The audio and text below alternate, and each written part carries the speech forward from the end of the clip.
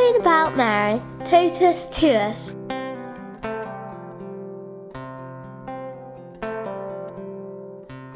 Hello, my name is Father Darren Brennan. I'm a Legionary of Christ. I'm 32 years old. I was ordained just over a year and a half ago, and I'm more than happy to share with you all an experience with the Blessed Virgin Mary. In reality, every day, I have an experience with my mother, but this is one which has marked me in a special way. Just a few months ago, I was preaching a retreat, and as it happens, a brother of mine was on the retreat. He's been struggling, with his faith for a while, but he decided that he wanted to give it a shot, and he came on this retreat. So there I was preaching to my brother, among others, as a curious experience, and I was really, giving it all, and it didn't seem to get through, at the start. And on one occasion, I was in the chapel giving a meditation, and I'd been reading a beautiful book called True Devotion to Mary by St. Louis-Marie Grignon de Montfort. And I left it in one of the pews and went up and gave the meditation. I came back down, it wasn't there anymore.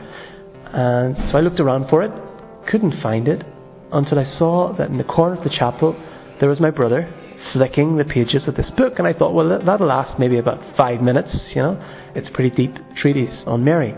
But no, after about an hour he came up to me and said, "Hey Darren, can I use the book?" And I said, "Yeah, of course, it's all yours."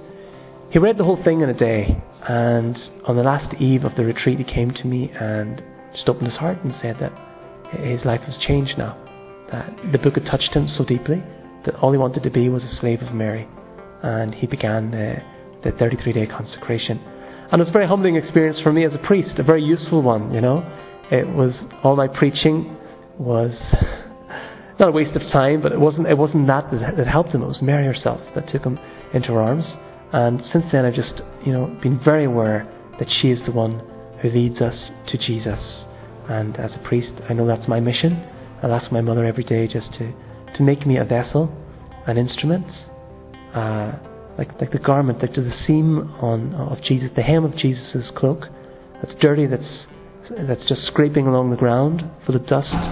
But when you touch it with faith, you're touching Christ, and His healing power comes forth. So thank you very much for your patience. Say a prayer for me, and I'll be remembering all those who are listening to this. I'll ask the Lord to bless you all in a special way as we approach the wonderful Feast of Pentecost. May God bless you.